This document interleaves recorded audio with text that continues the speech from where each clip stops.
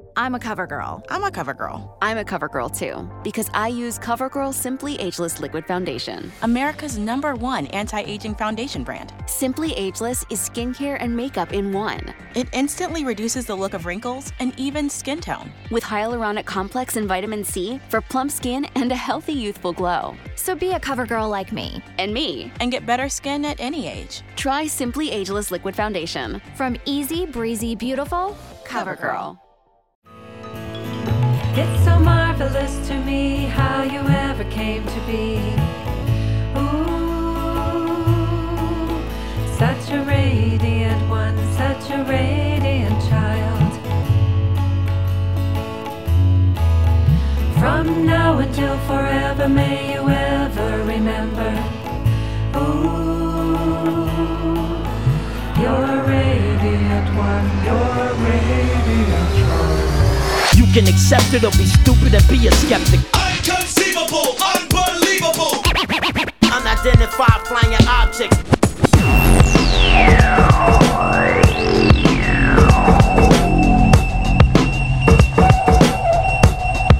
I want to believe.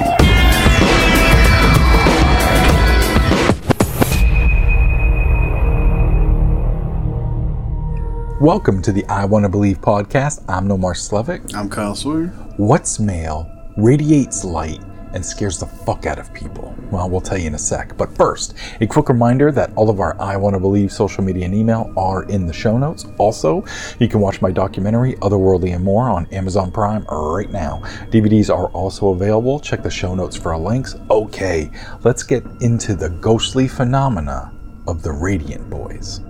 We're going back to our old buddy Brett Swancer, writer for the Mysterious Universe website for this one. Dang, man, we seem to dig his stories, huh? I suppose we do. He's got a creepy one here, not one really discussed that much. Ah, an obscure ghost story. I'm always down for one of those. What do you got? Well, in Swancer's words, we've got, quote, one type of ghost that is as creepy as it is tragic. There are a few stories of what is called the Radiant Boys, and we're going to share a few of those stories on this episode. Here's a little background. The phenomenon mostly has its origins in the lore of northern England and in Germany, where they are called the Kinder Morderin. The origins of these restless spirits are that of great tragedy, as they are said to be the ghosts of children who were murdered by their own mothers, something which has doomed them to walk the earth not only as ghosts, but also as portent of disaster and harbingers of death. Ah, okay.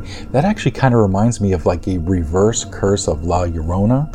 The mother kills the children in that legend, but she is the one who wanders around looking for more children to kill, so a bit different with the Radiant Boys. Also, kind of Mothman-esque with the harbingers of death and disaster. But also, kind of like that story I told you about my mom in the nursing home with the well-dressed man ghost whose appearance foretold the death of a patient. But anyways, please go on. The first case we'll be discussing today is one of the more well-known stories of a Radiant Boy encounter. This occurred in the fall of 1803 at Corby Castle, located in Cumbria, England. This castle originally belonged to the Howard family, but on this night, quote, a Reverend Henry of Redburg visited with his wife for the evening, and it would turn out to be quite a harrowing night, not the least in part because they were put up for the night in a room of the castle that was rather known for being quite haunted. That doesn't sound good. Creepy castle in early 19th century England, a haunted room. Not cool, man, but I would love to visit a castle someday. What about you? Yeah, I think that'd be fun. Okay, anyways, check this out. The original patriarch of the Howard family didn't like that particular room and actually stated, quote, I must observe that it is by no means remote or solitary, being surrounded on all sides by chambers that are constantly inhabited. It is accessible by a passage cut through a wall 8 feet in thickness, and its dimensions are 21 by 18. One side of the wainscoting is covered with tapestry. The remainder is decorated with old family pictures and some ancient pieces of embroidery, probably the handiwork of nuns. Over a press, which has doors of Venetian glass, is an ancient oaken figure with a battle axe in his hand, which was one of those formerly placed on the walls in the city of Carlisle to represent guards. There used to be also an old-fashioned bed and some dark furniture in this room, but so many were the complaints of those who slept there that I was induced to replace some of the articles of furniture by more modern ones, in the hope of removing a certain air of gloom, which I thought might have gotten a rise to the unaccountable reports of apparitions and extraordinary noises which were constantly reaching us. But I regret to say I did not succeed in banishing the nocturnal visitor which still continues to disturb our friends. He was a well-spoken individual. Yes, he was. I appreciate your observation, sir. Now, the night that the Reverend stayed in that room was creepy, to say the least. He had started a fire to keep he and his wife warm on that fall night. He was woken up at a late hour by something glowing in his room. He wrote in his journal the next morning, quote, "Soon after we went to bed, we fell asleep. It might be between 1 and 2 in the morning when I awoke. I observed that the fire was totally extinguished, but although that was the case, and we had no light, I saw a glimmer in the center of the room, which suddenly increased to a bright flame. I looked out, apprehending that something had caught fire, when, to my amazement, I beheld a beautiful boy clothed in white, with bright locks resembling gold, standing by my bedside, in which position he remained some minutes, fixing his eyes upon me with a mild and benevolent expression. He then glided gently towards the side of the chimney, where it is obvious there is no possible egress, and entirely disappeared. I found myself again in total darkness, and all remained quiet until the usual hour of rising.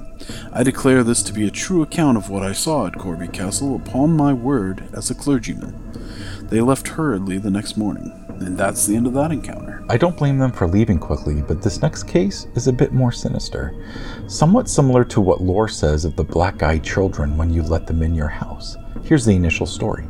A captain by the name of Robert Stewart was stationed in Ireland. He went out hunting one day, but the weather quickly turned on him. Swanser wrote, "As soon as he realized that a storm was moving in, it also dawned on him that he had strayed so far out in his search of game that he no longer could find his way back. The story goes that he wandered about the wilderness before coming to a home sitting out there, where he requested shelter for the night. His room was a modest affair with scarcely any furniture and a small fireplace in the corner. He soon drifted off to sleep, but was pried from his world of dreams by a brilliant light that seemed to bathe the entire room." A book called Fairy and Folktales of the Irish Peasantry by Butler Yeats published Stewart's account of what happened. It stated, "He believed he had slept about a couple of hours when he awoke suddenly, and was startled by such a vivid light in the room that he thought it was on fire. But on turning to look at the grate, he saw the fire was out, though it was from the chimney the light proceeded. He sat up in bed trying to discover what it was, when he perceived the form of a beautiful naked boy surrounded by a dazzling radiance. The boy looked at him earnestly, and then the vision faded, and all was dark. Captain Stewart, so far from supposing what he had seen to be of a spiritual nature, had no doubt that the host or the visitors had been trying to frighten him. Accordingly, he felt indignant at the liberty, and on the following morning when he appeared at breakfast, he took care to evince his displeasure by the reserve of his demeanor and by announcing his intention to depart immediately." But that's not where it ended for Stewart. The owner of the house where Stewart stayed apologized for the evening that Stewart had to go through and stated that the room was not used often and for good reason. Swanser wrote, "There was purportedly the ghost of a family ancestor who had been killed by his own mother lurking there, and that the fire had been meant to keep the malicious spirit away. It was also said that to see the boy was a bad omen, and that's why the room had been off limits for years. It was ominously said that whoever was to see the radiant boy would rise in power, only to have it ripped away to leave a gaping wound, followed by a horrible death. Indeed, this encounter would apparently live up to its reputation and bring with it some of the darker lore surrounding the appearance of radiant boys. And although Stewart would become a prominent political figure in the following years, he would suddenly see his fortunes dwindle, and a great many tragedies would befall his family. First, his father died, and his brother would also die in a boating accident. Then things would take a nosedive. His fortunes dwindled spectacularly. His health failed him, and his sanity began to slip over the brink of madness, forcing him to be confined to his country house called North Cray Place. In the end, he would take his own life in 1822 with a razor across the throat, fulfilling the grim prophecy that seeing the radiant boy would bring about a violent death." Those were just a couple of numerous encounters reported of the Radiant Boys. Swanser asks if these stories are merely legend and lore of young wraiths, or could there be something to these encounters? As we always do in this podcast, we leave it up to you, the listener, to decide. What do you think? A couple things. I think I've settled on these ghosts being the most similar to Black Eyed Children, especially based on that second story, but I also think what we always say and why we gave the podcast the name that we did, I want to believe. Got anything else you want to add? No, I think that kind of wraps it up. Yeah.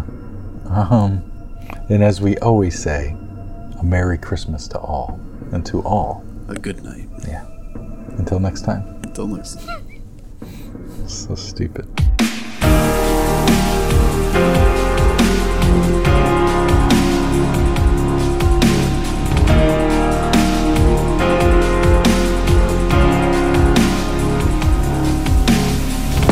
Listen, I knew how this was going to go down, and I just believe it for you.